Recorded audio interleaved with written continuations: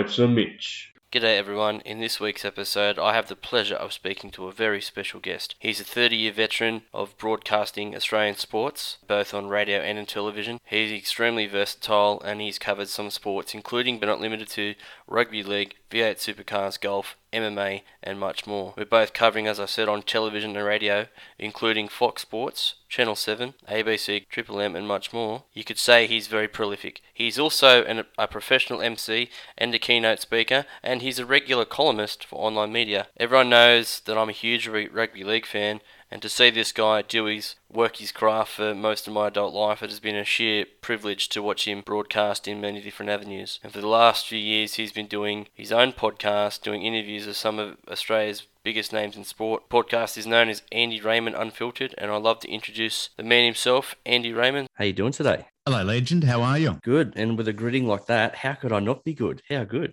Yeah, mate. I'm going to be up front. You're a Shark supporter from Curry. I'm just here for Bitchy with Mitchy. So we're just counting down the time. I'm here for Bitchy with Mitchy. And no foreplay. I mean, you just want to buy me dinner first or what? Oh, you're one of the hard-to-get types, are you? Mate, there's a trolley in the next door's driveway. There's nothing hard about this place. So, you haven't heard the amazing introduction I'm going to do yet, so I haven't decided how I'm going to approach it. So we'll see what happens. Could be a classic niche up yet. Yeah, it could well be. How are you today? And thanks for coming on the show. And where do we find you at the moment? Mate, I'm at home on the Sunshine Coast in southeast Queensland. I was in Brisbane yesterday doing a couple of podcast interviews, non-rugby league related. I got home and the bride said, we're doing a weekend in the country. So we are heading out to Kingaroy for a couple of days. Oh, nice. Staying on a working farm, very tiny little shack, hopefully with air conditioning or some serious fans to keep this big unit at prime operating temperature. But mate, all is good up here. All is good. Yeah, it's well, Queensland has seemingly had its finger on the pulse when it comes to COVID control, and down here we're starting to, for the very much part, I can go anywhere in the state now. So. Yeah. Luckily, it's difficult, isn't it, mate? I've got my 79-year-old mother in Sydney, and any time over the last 18 months that I've come down, it's almost like I'm the bad luck omen. It's forced a snap Sydney/Queensland border closure lockdown.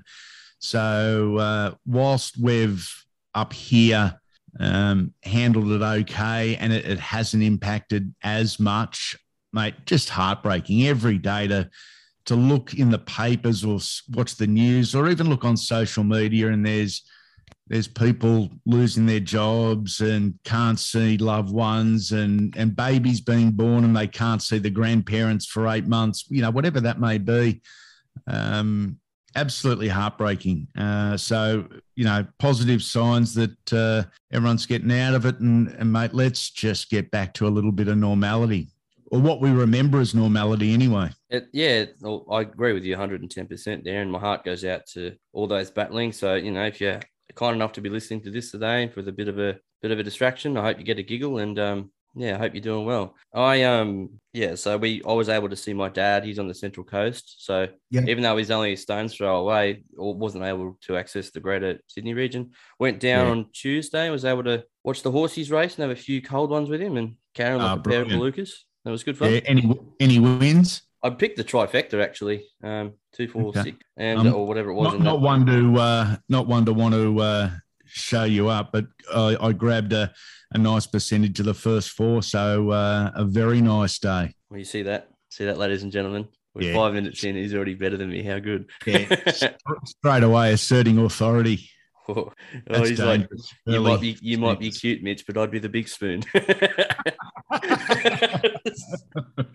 Oh, how good! Yeah, I had paid for the day, and I was able to get a girl's number, so it was a good day. Yeah, beautiful. And so what I was going to do today is like some of the other special guests that I've had on. We profile like a timeline. So if you'd be keen, I was going to talk to you about like your time before you're in radio and television, and sort of what the genesis was of your media career, and what Andy's like in his personal life. Like, what is he apart from running with the horses, and getting his Daryl Braithwaite on. What does he like to that's do, right. and all that sort of thing. But so this podcast is essentially, it's got two main areas. It's got good storytelling, and this section used to be at the end, but I use it now as a bit of an icebreaking tool. Yeah, you're trying to butter me up. Oof. And I'm even lactose intolerant, yet I'm still going there. How good. And so the idea is to have a good whinge wine sook. And Andy, I was wondering, would you like to join me in having a bitchy with Mitchy this week? 100%. That would make my week, actually, Mitch. Okay, well, would you like to go first? You seem like you're bursting at the seams. Mate, no, you're in complete control of this vessel. It's life's a Mitch. Not life's all dandy with Andy. So sweet and dandy with Mr. Andy. How good. Yeah, bingo. So you're in charge, boss, whatever you want. You see that, everyone? That's how you assert dominance. You make them talk on a program with your name in it. Okay, so one thing I was whinging about just before I hit the record button is some of the alumni here in Kurri Kurri. Like, for the most part, it's an old mining town it's been forgotten over time, and that's a shame because there are some nice murals here, but some of the people are absolute germs. Now, I was down at the service station recently filling my car up. It was Bowser number 2. I walked in to pay for said fuel, and there was a really angry old lady in front of me speaking to the attendant. Rough as. She's like, "Excuse me, can you tell me where the toilet is?" He's like, "Sure, it's over there near the entrance." So I physically had to walk past this woman.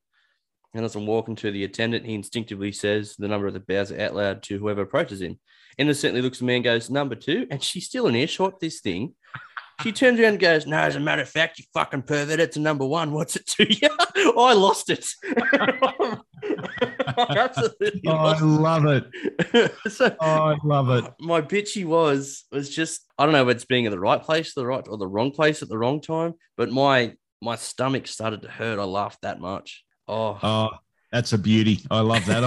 I'm actually going to jot that down because that's not a bad punchline at a function somewhere. That's 110% true story. Feel free to use it. I'll credit you. Okay, yeah, one Mitch Kelly. Who's that? Yeah. Oh, how good. So, people of this area, please just don't be so cranky and do your best. Yeah, relax. Couple of deep breaths. Don't ruin Mitch's Friday either. Otherwise, there'll be massive issues. There will be. Look out. What about you, sir? What's ailing you? What pisses you off? What's pissing me off?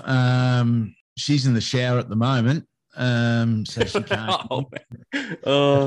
That's probably a good start. Well done, Captain Courage. So she can't hear you. That's not being courageous. That's just being smarter than the opposition. God, I'm not brave enough to say it in front of her. What's pissing me off at the moment? Not a whole lot pissing me off at the moment. Yesterday, Halverson at $2.70 getting beaten by a $51 favourite. No, Halverson won at $51 and beat me. That pissed me off no end for about 45 minutes. But no, I've had a coffee. I've got a good lunch set up. There might be a coldie or two this afternoon being Friday. It'd be silly not to. So at this very point in time, not too much bitching. Oh, you seem very excited to get out of the gates. Be like, okay, sweet. I can't wait for the bitchy with Mitchy, and I'm actually doing okay. yeah. It's weird, mate. If I start with what I'm bitching about in life, there is a chance that I won't stop. But there's nothing really grinding me at the moment. Rewind. Yes. And this will grind with everyone and anyone in Australia. Thankfully, West Australian Police did a fabulous job over the last 3 weeks. We found young Chloe. Yeah, it was great news. What about the grub that has been arrested and charged? I found him on Facebook under a Bratz Dolls name, and this is a sick freak. That's disgusting. That people knew about, hid his behaviours or ignored his behaviours, but he's been charged. Next, my bitch is that this shit happens, pardon the language, this shit happens in Australia, in the world. I don't get it. I don't understand it. I don't cop it. I don't tolerate it. Thankfully, Cleo's fine. So he's going to get charged with a range of charges, I would imagine. I'm not a legal type, but it's going to be kidnapping amongst other things. Again, is the court system going to let the police and the community down? I don't know what the maximum sentence is alone for kidnapping. It certainly wouldn't be up there with murder or anything like that. My fear and grievance would be that this bloke's, potentially out in anything under 30 years. I'd be filthy, and I think there's a bitchy with Mitchy right there that the legal system continues to let down the great work that the police and the investigators are doing, and continues to let down the community that should be a lot safer than what it is. Yeah, you're right. I'm definitely not a legal expert now, but I mean, I'm not a parent. However, I've spoken to a few of my friends that are, and they said, I'm not going to mention names. Like, if someone did that to my daughter, I would be very, very hard for me not to kick the absolute life out of him, just about. 100%. Which, 100%. Like I don't condone violence, but if someone does an evil act like that, that's very, very hard to not go, you know what, I'll kick the out of this guy. And you can swear all you want. I mean, it's fine. So S-bombs, F-bombs, you name it, we've got it.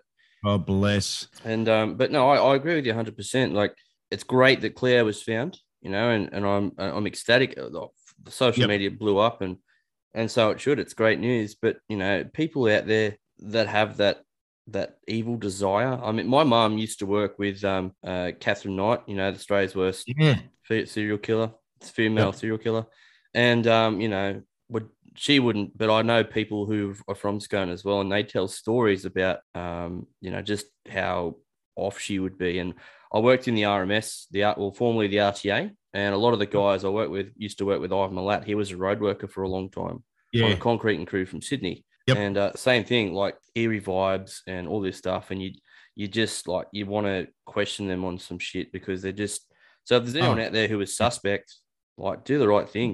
I mean, just report. Hey, I've just Googled now, and this has come up from a criminal lawyer in Sydney. Kidnapping charges carry a maximum penalty of 14 years in the district court. Aggravated kidnapping carries a maximum of 20 years in the district court, and specially aggravated kidnapping carries a maximum penalty of 25 years. So, you'd like to. Geez, even 25 years, that's, if you include parole, exemptions, I don't know what that means. The guy is obviously, batshit crazy as well. He lives in a house with Bratz dolls. Is he going to go or be pushed to go the insanity route or whatever? That's enough to grind my gears, mate. Play the mental health card, yeah. Yeah, exactly.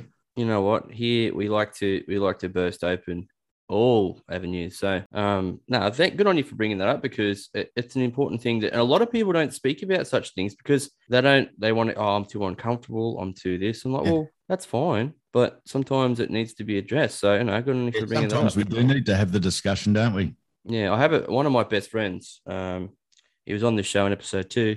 He lost his daughter when she was 9 months old. She never left the hospital, the poor thing. And for the longest time, me included, we never really spoke to him about it. And, he's not the kind of person to bring it up and say, hey, man, I'm stressed and can we chat? Yep. And looking back, I wish I had have, because when he did finally burst out after a few beers and just overwhelming emotion, it's like cascaded out of his eyeballs. I'm like, well, I should have been there. So for everyone who knows someone who might be a little bit anxious or stressed, I say just put it on them. If they want to chat, just offer it to them, I suppose. I tell you, and I've done a little bit of work in this space and have a bit of a knowledge of the mental health space.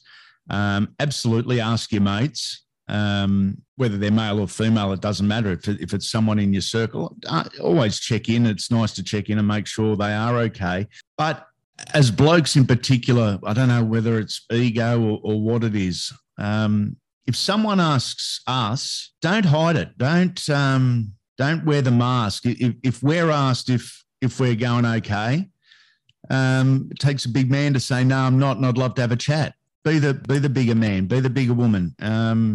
there's no embarrassment in saying, yes, I need a chat to a mate, to alleviate some emotion, some pressure, some tension, to have a few questions answered.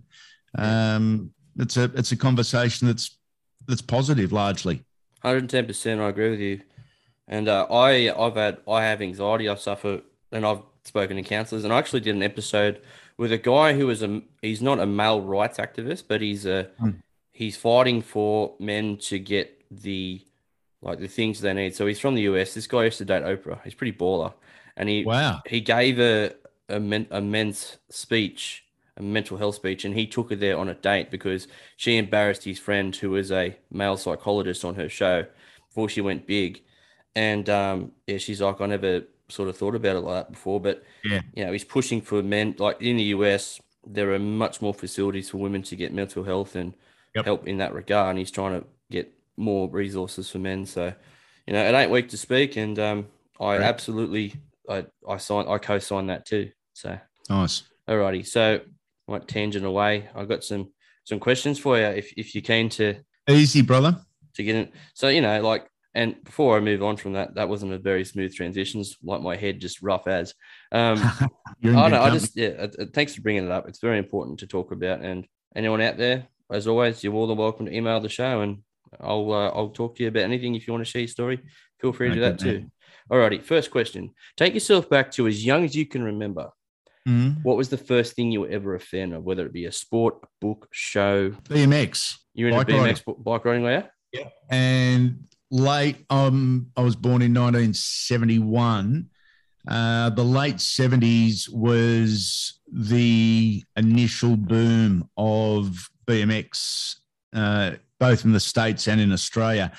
And it exploded like nothing since. Within 2 or 3 years, every kid pretty much in Australia, or every kid that I knew, had a BMX bike of some type. The first track in New South Wales was where the Macquarie Centre is now in northwest Sydney. They used to have meetings there, and there was probably only 60 or 70, riders at the meeting for the first couple of years. Then it exploded. A new facility was built opposite the old Channel 10, just near the M2, where that goes into the Lane Cove Tunnel, on a huge block of land, and the huge block of land is still there. Mate, the sport exploded. There were mini tracks going up, in every vacant block around Sydney, where you'd get home from school, jump on your pushy, and go and play in the dirt on your BMX bike. And mate, love that. Initially, that was fabulous. Great years. Yeah, nice. I grew up in the 90s. I was born in 88, and we grew up in Western Newcastle, a little place called West Wallsend. And my brother and we had a Redline or a Mongoose, and we actually had a Hotfoot bike as well. So I grew up riding BMXs, had more stacks than I'd like to admit, but riding your pushy down the back of the soccer track, we built jumps, and oh mate, that takes me back. Nostalgia, 110%. How good. Yeah, some fabulous times. Oh, and I still managed to put weight on as a kid, even though I rode everywhere. We'd ride to Edgeworth, which is about 6 k's away, for those giant Slurpee things. Yep. Try and ride back one-handed. Geez, we're stupid. Yeah. Alrighty. So next question is, since you've been in, entertainment and media for, a veteran of over 30 years, just curious, what was the genesis of your entertainment career, and how did you actually initially get started? My dad was a motorsport commentator for Channel 7 for 35 odd years. He was also the boss of Channel 7 Sport in Sydney for a number of those years. And I was never pushed, never persuaded, but I just showed a maturing interest in the industry.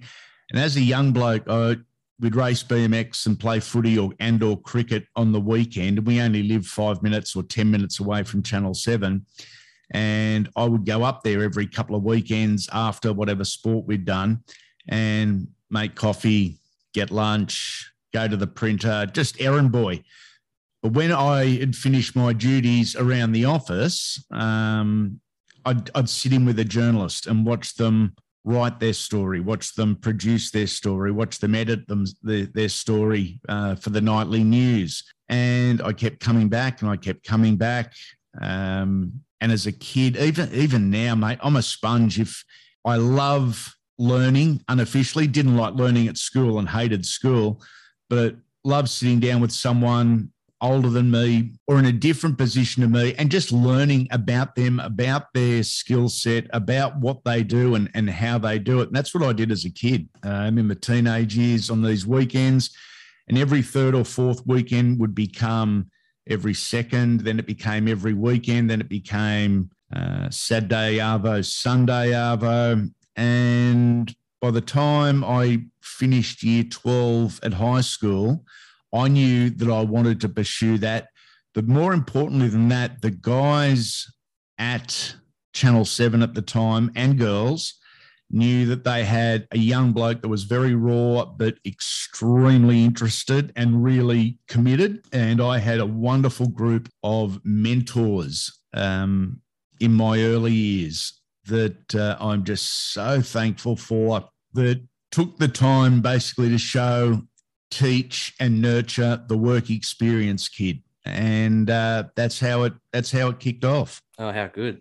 Look, to be honest, that's where I want to end up eventually. I'd love to be working in radio, and that's one of the reasons I started this little potty. Yep.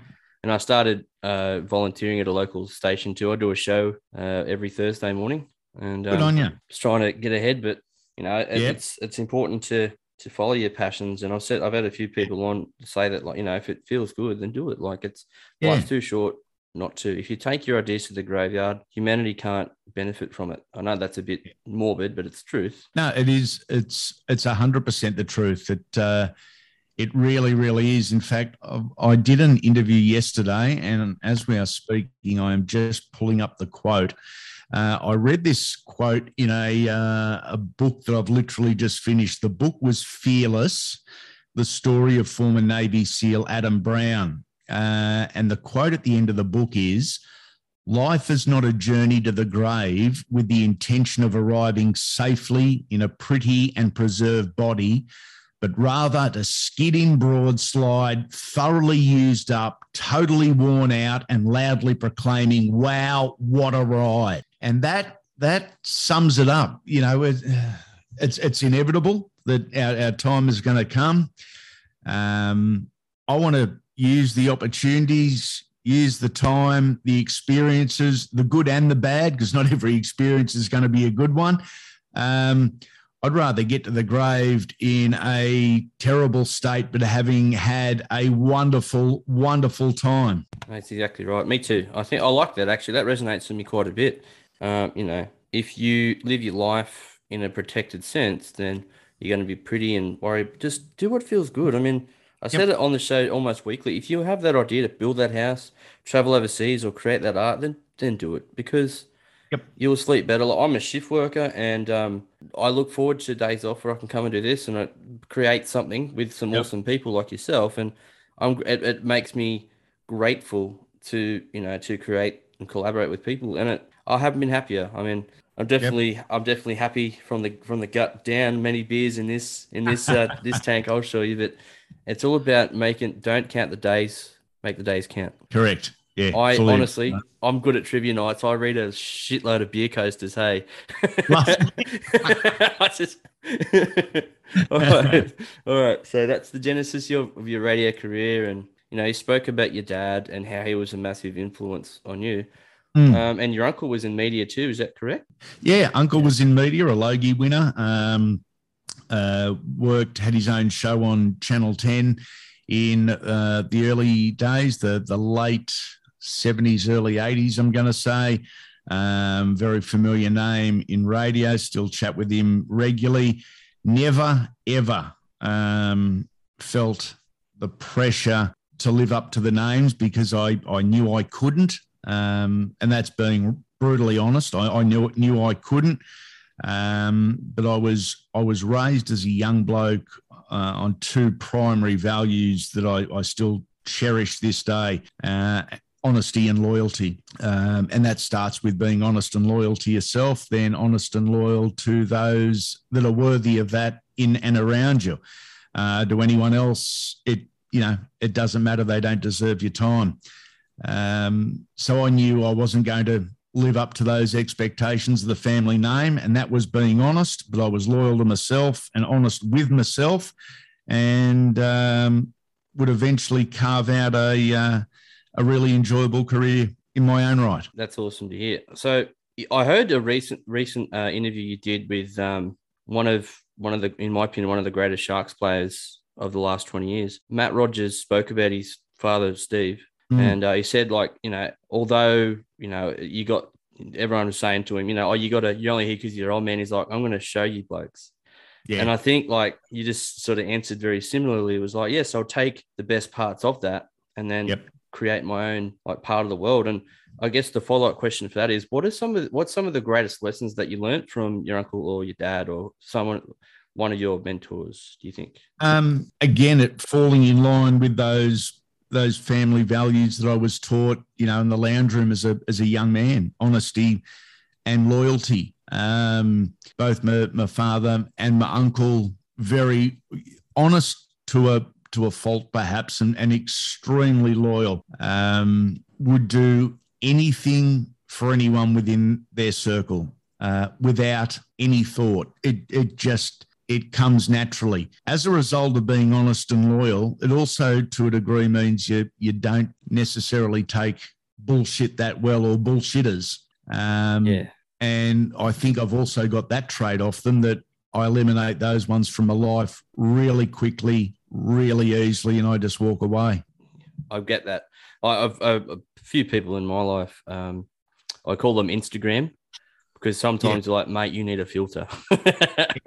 Oh, way too honest. Anyway. Yeah, exactly. Okay, so what was your first ever gig? What, covering in TV or radio? First ever gig was not TV and radio. It was, I will say, 1986, in the introduction of what was then known as the Supercross Masters, indoor motocross at the old Sydney Entertainment Centre. And Dad was doing the commentary, and I joined him, done up in the tuxedo. Voice hadn't broken, and I was doing commentary and also did a little bit of hosting out in the middle of the arena. So my first gig was, live in front of 9,500 people. I think that's what the capacity was. It was something I was familiar with the motorbikes. I knew a lot of the guys. They made me feel very welcome. And all these years later, still mates with the promoter, who's been a family friend for 58 odd years. Wow. I spoke to him last week. Wow. He's doing a little bit of promoting at the moment and doing the monster trucks most recently, before COVID decided to interrupt. But that was the first one, Supercross Masters at Sydney Entertainment Centre in 1986. Oh, how good. What a great way to start. And here we see the bike ride. I sounded like a YZ80, basically, in terms of voice, when I should have been a thumping, KX 450. Oh, 4-stroke of the best, I'll tell you. Yeah, that sounds dirty. Sorry. So when you're out on the road, or say if you're away calling something, what's a guilty pleasure that you don't like to live without for too long? Mate, I love my tucker, as everyone my size does, and love my beer. I tell you what I did do, going back about a decade. You know how we all see, whether it's on the internet or on Facebook or Instagram, we see the article that says New South Wales best steaks or best burgers or best palmies, and you go, oh, I wonder where that is. And by 48 hours later, you've forgotten about it. And you think, I'm driving through Coffs Harbour and I know there was a restaurant here and I can't remember the name. I started putting them into just my favourites on my iPad or computer at the time. And when you see that list, I save the websites for the 20 places. And I have, over the years, it's taken many different forms, but systematically tick off where I go. And I knew if I was going to Melbourne for the footy, I'd find out where we were staying and what time things would open and shut. And I'd find somewhere on my list that I wanted to tick off, whether it was a Mrs. Palmy's on Palmer Street, I think it is, Mrs. Palmy's on Palmer Street, or if it was, Braden's Burgers at St Kilda or whatever it may be, and I'd tick them off. And, mate, as I said, taken a life. Over the journey, there are now thousands, literally thousands of ticked off places. And the first thing I did yesterday, as I said earlier, actually, I think I told you before the interview, heading out to Kingaroy tomorrow for the weekend with the missus and the aging puppy dog. First thing I did was check Kingaroy restaurants, Kingaroy pubs, and I know where we're going for dinner Saturday, what might be on the menu for Sunday lunch and dinner. So it continues. Oh, how good. Just speaking about like things you like to try, I'm into craft beer myself. Have you heard of an app called Untapped? I haven't. Mate, I am very lacking in variety and willingness with my beers. I haven't got into the craft beers as yet, because I just like my schooner of, it used to be Resch's. Now it's, either a Carlton Draft or a Great Northern Original. I don't vary too much from the likes. Mate, you sound like my daddy. For the longest time, he was on the Yellow Bullets, the old 4Xs. And then I left a 6-pack of Great Northerns there. I said, "Oh, you have them, it's fine." He's like, "Ooh, what is this?" And ever since then, he has barraged his body with some of the greatest beers from up north. And, love that. Yeah, love that. I was going to say, it's kind of like it's like Facebook for beers. Like, you can pull up the map view of where you are, and it'll tell you what's on tap at this pub, how people rate said beer, and what's it called? Untapped. Untapped, like UNTAPPD. I'll send it to you afterwards if you like. Okay. Now, I will certainly check that because the bride doesn't mind a craft beer while I'm throwing them down and double park. She sips away on the craft beers, so she might be interested. Fair enough. Yeah, well, I think Kingaroy's, there's a brewery just outside of Kingaroy. Yeah, I think. But yeah, like, I know it might be worth grabbing a 4-pack or something on your way out. 100%. Yeah. Alrighty. So whilst you've been broadcasting, and no matter what sport, in the intro I cover some of the sports you've done. You got your regular, obviously you got your union, your fighting, and your supercars, and plus more. Do you remember something that you've covered that's resonated with you, that was a good vibe and a cool story that goes with it? Could be a grand final, could be a race day. Tell you I worked at the Bathurst 1000 for Channel 7 before I was on air for Channel 7 working on the Bathurst 1000. And I was part of the film, the mobile film crew in Pit Lane. And that was a huge buzz. I carried the satellite pack on my back in the early days of the satellites. And it was probably 25 kilos in a backpack on your back with a giant metal rod up the top, transmitting the signal back to the dish and back to the trucks that inevitably ends up, on your TV in your lounge room. With the original 4G tower. Yes, exactly right. It certainly wasn't 5G. That was really cool. But the first time I was on air at Bathurst, I still remember it.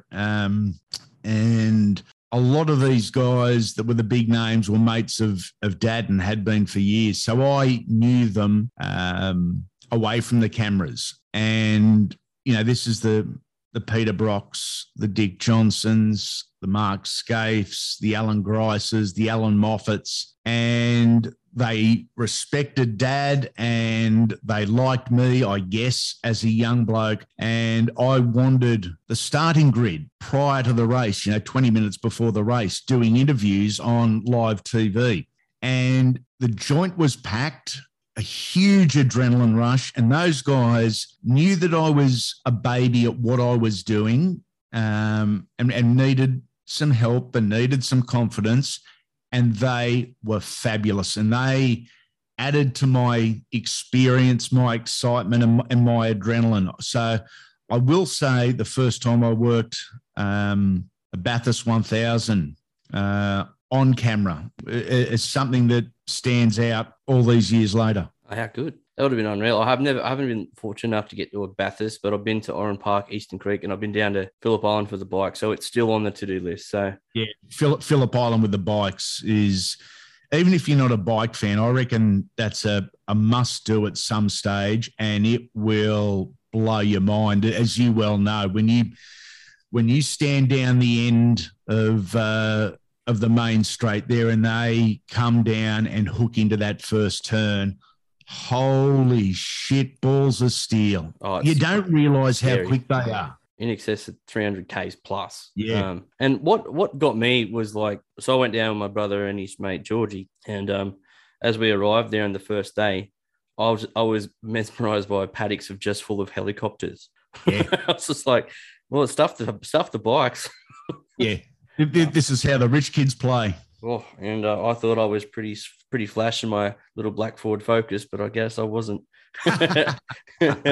That's a very cool story. What a life you've lived so far in terms of professional life. That's great. It's been fabulous, and the memories. Look, a lot of the memories and moments, to be honest, I've never taken them for granted, but I still get reminded about really cool stuff even to this day that has just disappeared from my mind. I did an interview last week with the great Bulldogs, Maroon, and Australian hooker Jason Hetherington. Oh, wow.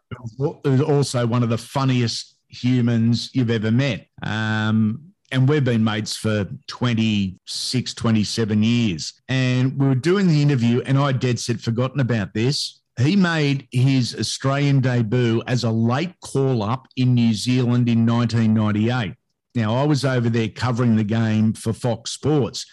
Because he was a late call-up and something else was going on in Auckland, there were no more rooms. There were no more beds at the team hotel, literally none. And I was on the same floor as the players, and one of the officials came down as he's standing in the foyer and said, "Mate, this is unorthodox. Can you help us out?" I said, "Yeah, I'll help out." He said, "Can Jason Hetherington bunk in with you?" I said, "Yeah, of course, mate. Awesome. We're great mates, and that's not an issue."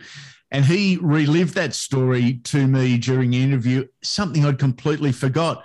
But now I look back on it, imagine that happening now, and how cool is that? A mate of yours has been selected to play for Australia for the first time, and he's your roomie. That'd be like, I don't know what to say. Like, holy shit, I'm going to enjoy you doing your thing, and after I'm done broadcasting, I'm going to have a few cold ones and watch you enjoy you do your thing. And, bingo. And back in those days, I'm sure you would have been allowed to go out with the players afterwards and have a good time. Mate, I started travelling as a news reporter commentator in 97 with touring teams, whether it was New South Wales, Queensland or Australia. Some of the coaches over those years, Chris Anderson, who... Former Sharkies coach, Australia coach. Yeah, exactly right. And the best touring coach from a social perspective in the history of the world. Is he? Cool. It was his shout first at the bar every single night. And there was a core group of journalists or commentators that would travel with these sides. And he welcomed us every night into the bar with a shout. And we were welcome in the bar with the players, with the management. We wouldn't talk footy. We also wouldn't reveal tour secrets that were swept under the carpet. But, from 1998 through to, I guess I'm going to say about 2006, some great tours, some great moments, some really awesome hangovers, and no one was any the wiser. But, the Chris Andersons, the Wayne Pearces, I'm going to leave out a heap of coaches. Wayne Bennett was the coach when Jason Hetherington made his debut in 98, the story I just told you. And even old Clint Eastwood himself, very, very grateful and very thankful that, I'd let the new kid bunk in with me. So, yeah, some wonderful stories. How good. See, the rugby league nerd in me loves hearing stuff like that. And I got involved in rugby league. I was the biggest David Peachey fan. As a kid, the old man took us down, because I grew up in Newcastle, took us down to watch Sharkies play the Knights at the old Marathon Stadium. Might have been circa 98. And after the game, I think the Sharkies got up and they were walking around the pitch and shook my hand. He's like, "G'day, mate. What's your name? And, where are you from?" And so I started like, okay, I would have been 7 or 8. It's like, okay, this guy's a nice guy.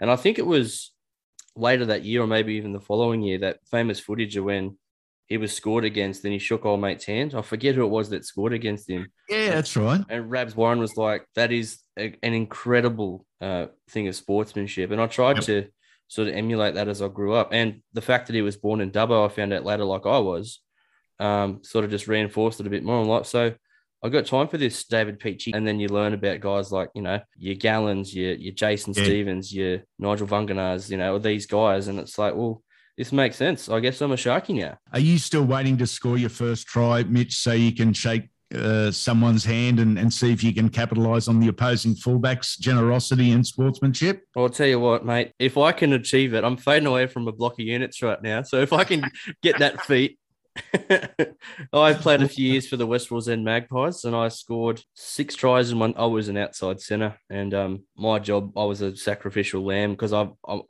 since I was 12, I've only grown outwards, and I'm only about 5'9", and I caught more. I absolutely caught more hits than a red-headed stepchild.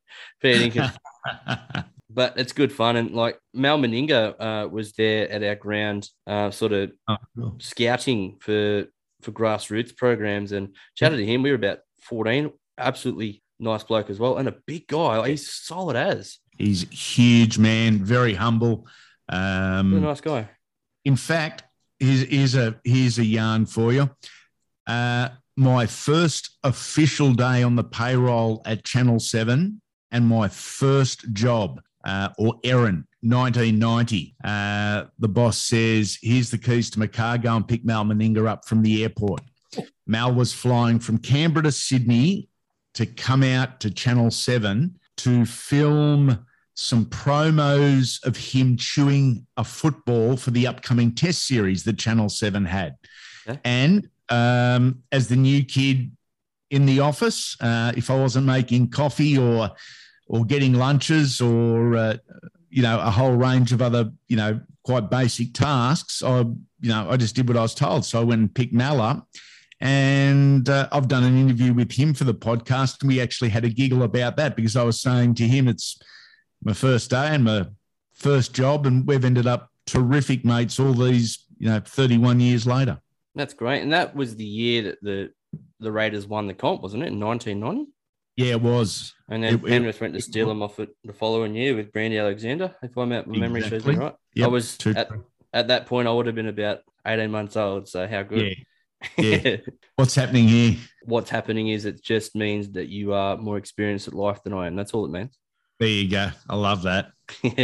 So in your time interviewing countless sporting legends in many codes, was there someone that you were truly surprised as to how nice they were like in real life? Or like just what you had a preconceived notion of what they'd be like, and you were really surprised as to what their personality actually was? Does that make sense? That's a cracking question.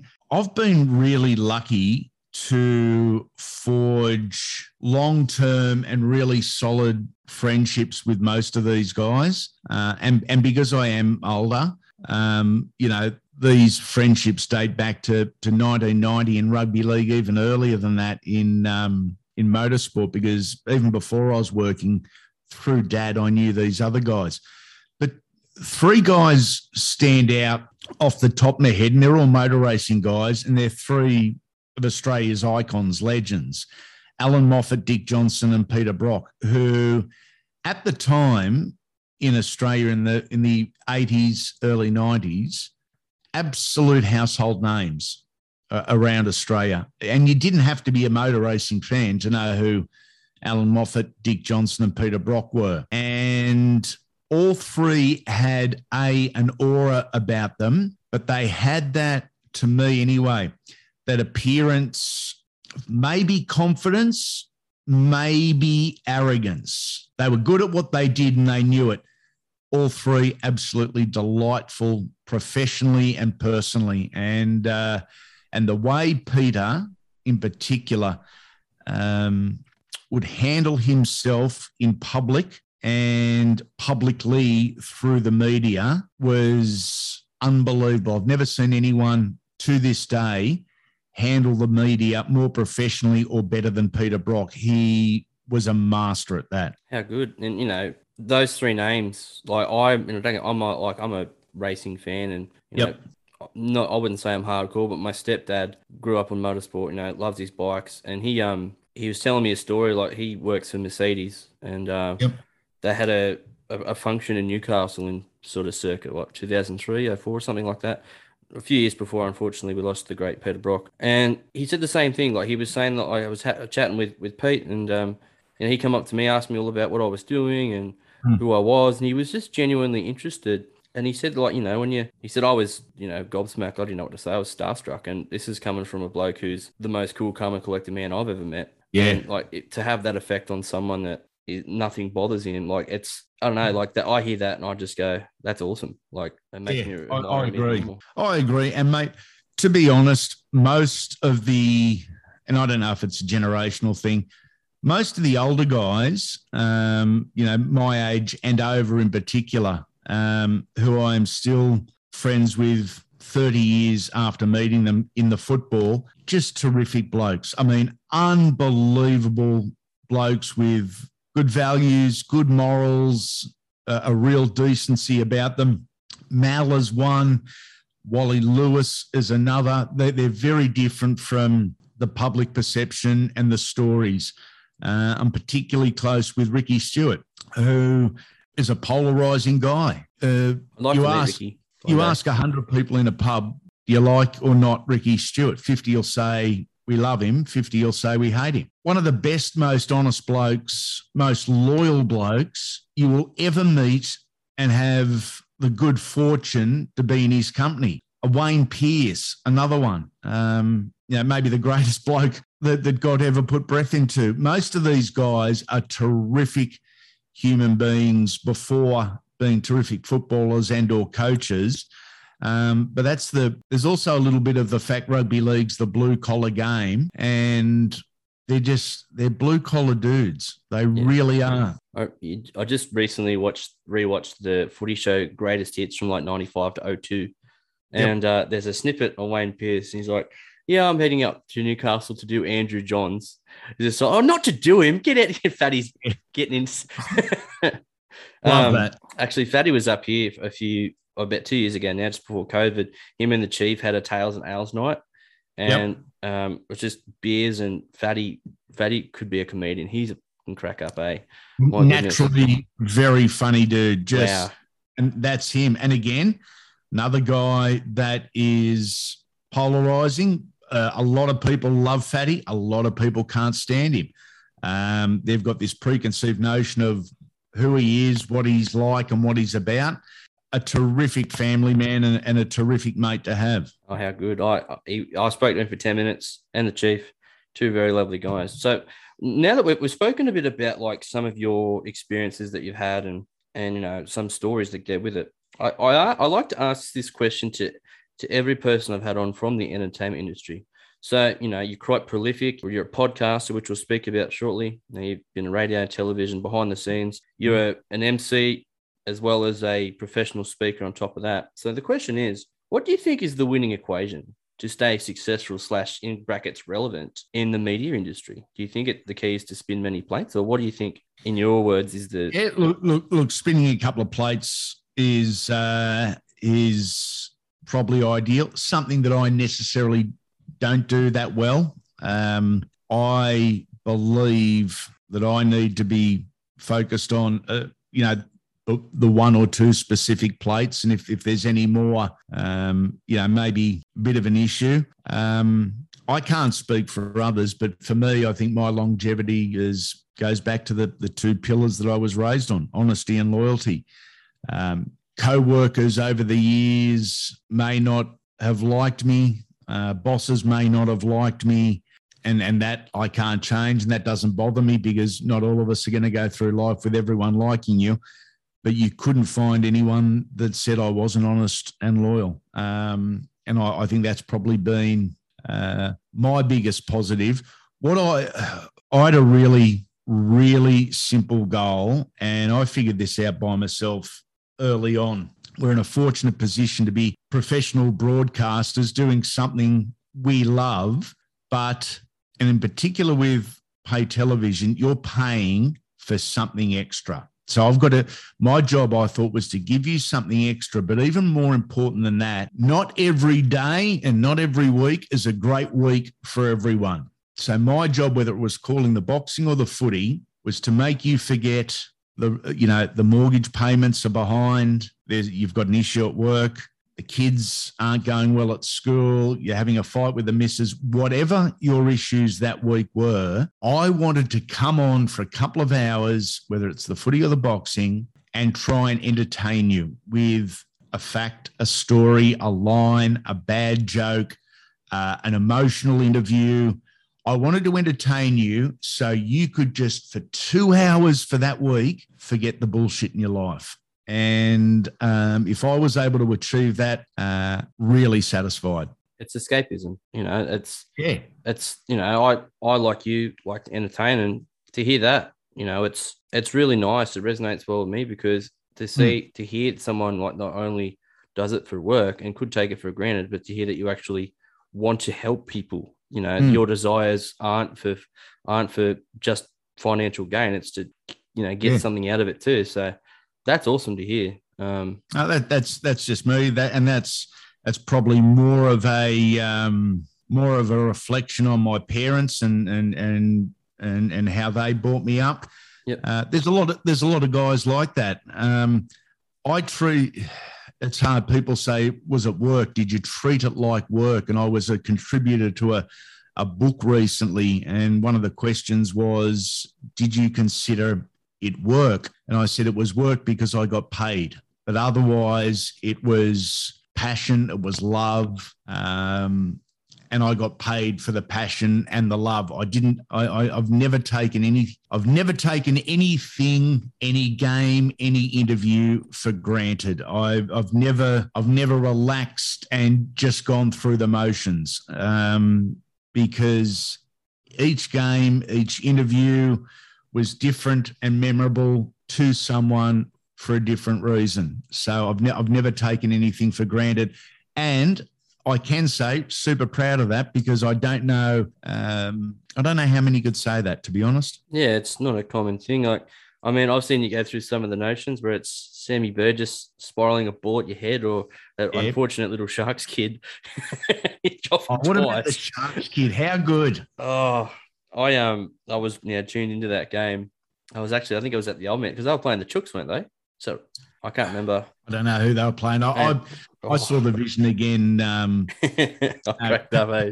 Yeah, and for anyone that hasn't seen it, it is online somewhere on YouTube. But I'm doing a pre-recorded piece, and thankfully it was pre-recorded, on the edge of the tiered seating at Shark Park. And so it's the middle of winter, the southerlies roaring through Shark Park. I've got the jacket on, I've got the microphone, and I think I'm going through the team lists. And a kid who has actually since a couple of times contacted me on Facebook and said, hey, remember me? I was the dickhead that did this. He has decided to jump over the top row of chairs that are fixed to the ground to the second top row. And he's caught his foot and gone face first into the concrete a metre behind me. And he's got up in an instant, pretending nothing has happened, and tried to do the same thing again to the next tier and done it again. 2 absolute cracking head over ass falls, and gets up and the crowd start clapping, and I lost my shit and just started laughing. The cameraman, the camera starts shaking, the cameraman's laughing, the audio guy's laughing. It's probably a shame it wasn't on live TV because, when it is live, natural instincts take over, but very, very funny outtake and very natural. I know exactly where it is, and I'll be posting a link in the bio underneath. Cool. So can I share a story with you, and then we'll talk a bit about the podcast? Is that okay? Yep. Yeah. Okay, so this is how I got started. Now, I just wanted to see your opinion because, you're professionally doing it for a while now. So I appeared on a TV show, Mastermind, that video I sent you. The onesie. Where's your onesie? Oh, it's in the laundry basket. Leave it in the laundry basket because you were down at the service station this morning in it. I'll sign you up for my OnlyFans and I'll give you a private show. Yeah, nice. So when I got to the studios at SBS, the bloke is like, "Oh, how am I going to put a microphone in this thing?" And as he's getting creative, I'm like, "Oh, you might have to buy me dinner first, champion." Like cracking up. And then I went into the studio. They had to bring me back out because I have I'm bald, and they had to foundation my head. It was too shiny. Is that right? I'm going, oh, for goodness sake, this will be ridiculous. And I get on set, and the onesie is a Scrubs theme onesie. I had Mark Fennell in stitches. It took him 27 takes to ask me questions. Nice. And finally got it done. And then he shared the promo video a few weeks before the episode. It went viral. So across all of his socials, it was roughly 500,000 views. And someone, because it was a Scrubs theme onesie, someone tagged. So Scrubs, two of the Scrubs cast members do a podcast called Fake Doctors, Real Friends. Yep. They got tagged in it, inboxed me to appear on their podcast. So I did. Had them laughing. So Turk and JD from Scrubs had them laughing. Yeah. They promoted my podcast, shot to #1 in the leisure category on Apple. I was like, and then after it all happened, I was like, so what do you reckon about that being a bit of a stepping stone into it? That's making the most of an opportunity, mate. It's everyone's story is different, and you make the most of your opportunities, and you do so by being yourself, which again goes back to the honesty, loyalty thing that I'm quite sure everyone has had an absolute gutful of hearing. But your story is a different one. Very much reflects your personality. I am just 110% dickhead. It's just you, yeah. Oh, I like sharing that story because I like to make people laugh, and I don't know, like I'm enjoying myself, and it got me. Mate, great.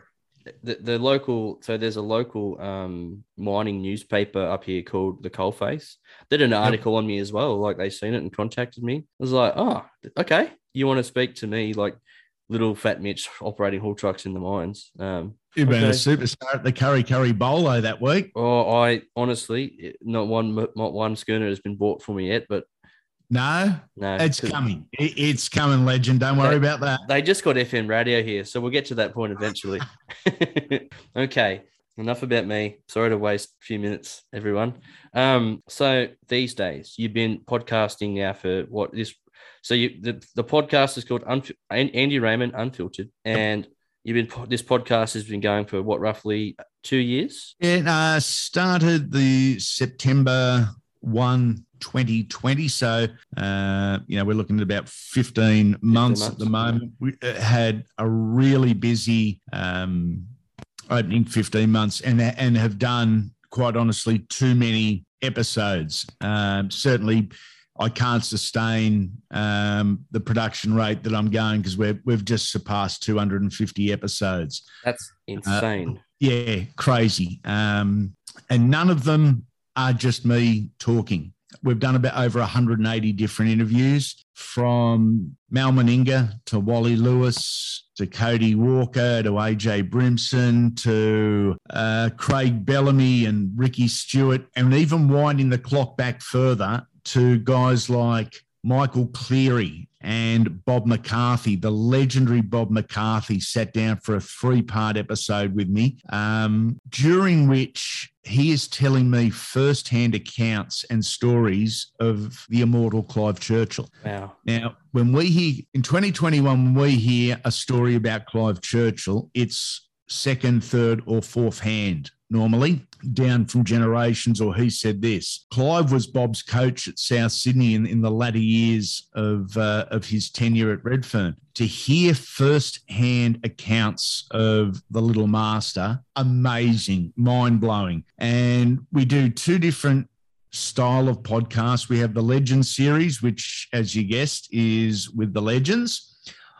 Retired legends of the game, looking back at their career and their life. The title of the podcast is Unfiltered, so they are unfiltered. There is nothing off limits, but it's not a podcast that's going to generate news headlines or clickbait. I've never been into the bagging of people or the naming and shaming of people. I'm not interested in it. So we just talk about their reflections and what they recall of their careers and the moments, the stories, the memories that make up their journey. Unbelievable content with the current day guys.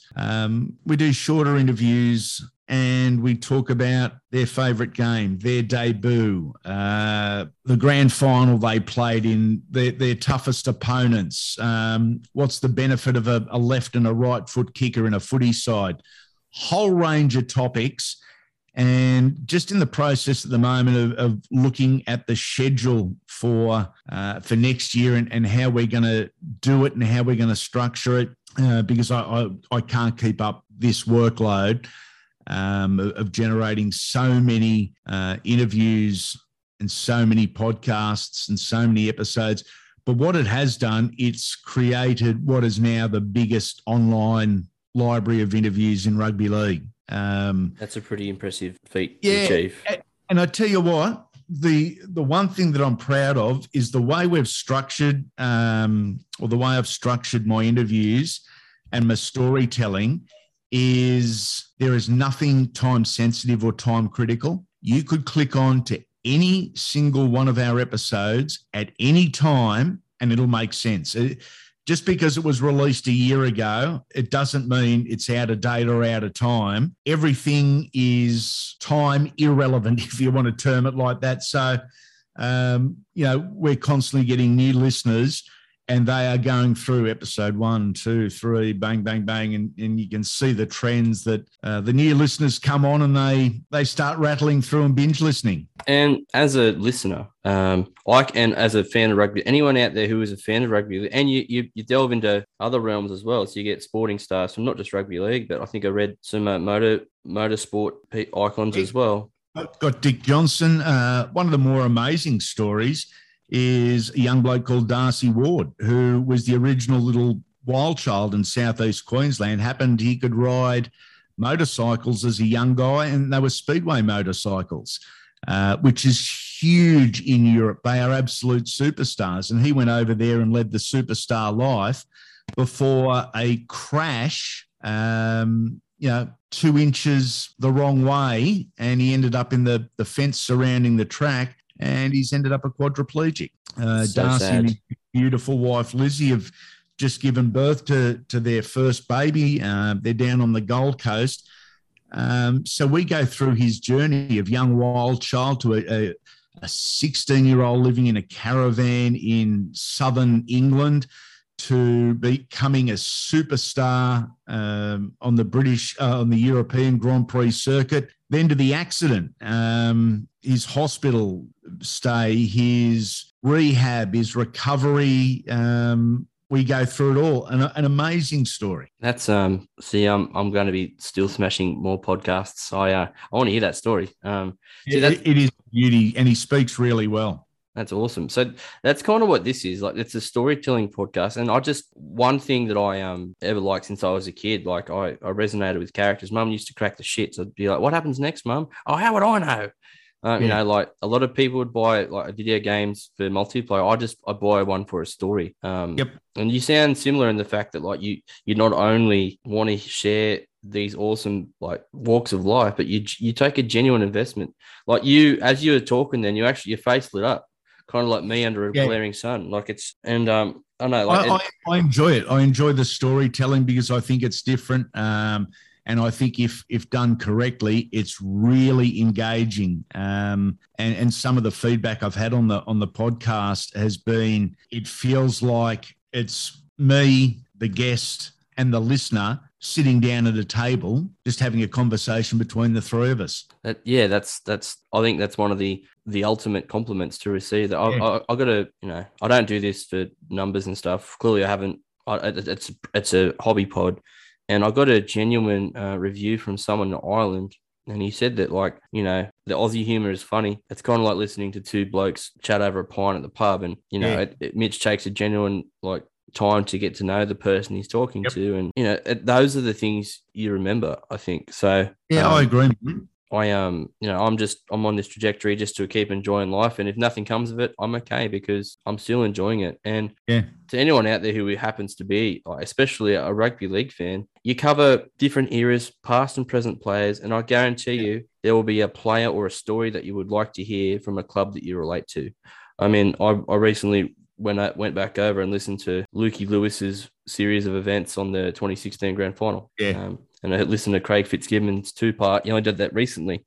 My old man's a chook, so I got him onto it as well. And obviously Fitzgibbon's now the Sharkies coach. I took an investment, and to hear that things have come full circle. I didn't realize his dad was the first coach of the Illawarra Steelers. I did not know that. Yeah, the great Al Fitzgibbon. So there's a lot of stuff in there that that is relived, but there's stories and there's snippets of information that either we didn't know or we'd forgotten because we don't retain everything. And I really enjoyed the Craig Fitzgibbon interview. That was a recent one. He came over to home after the Roosters were knocked out of the premiership because they were only staying 15 minutes down the road, mate.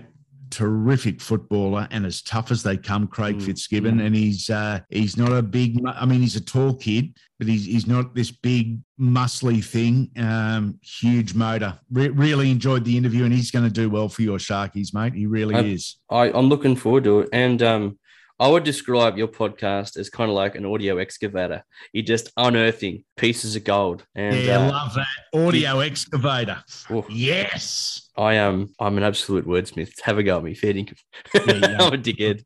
So, the podcast is called Andy Raymond, #unfiltered, or, so you type it in, even you type in your name to any of the streaming services.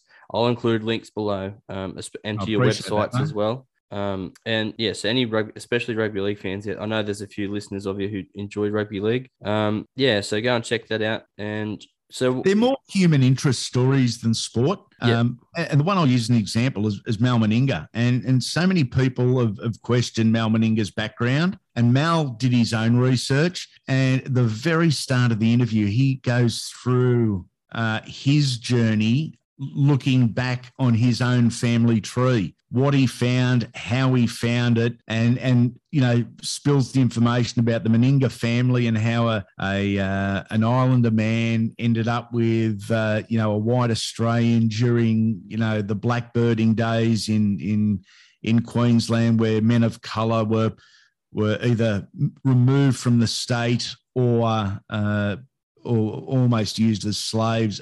Just an amazing human interest story, and one of many that we've covered. See, that is why I get guests like you on. It's because of stuff like that. So my next lot of night shifts, I load them up on USB, and for 12 hours, I listen. So I've got lots of stories to get through. I really love the 3-parter with the King as well. What an absolute legendary man. Please, guys, go check that out. And we'll wrap things up shortly, but you sort of touched on it before. So what's next for you? You've got more podcasts in the pipeline, and what next year? More podcasts in the pipeline. The rugby league landscape continues to change in terms of media, and opportunities will arise, whether they arise immediately or not. I got a text message yesterday about some potential work for next year, but I did I called some games for Triple M rocking the footy this year, and I'd never really got my teeth into radio, but enjoyed the experience, did it with some good mates, and who knows what 2022 and beyond will bring, but otherwise the podcast and enjoying life, my friend, enjoying life. Hell or yeah. trying to. Yeah, so feel free to go check that out, guys. Links will be in the bio. And Andy Raymond, thanks for coming on Life's Image this week, and I'll talk to you soon. Pleasure, legend. Absolute pleasure chatting with you, mate. You're going great. Thank you. So catch you on the next one, guys. Thank you.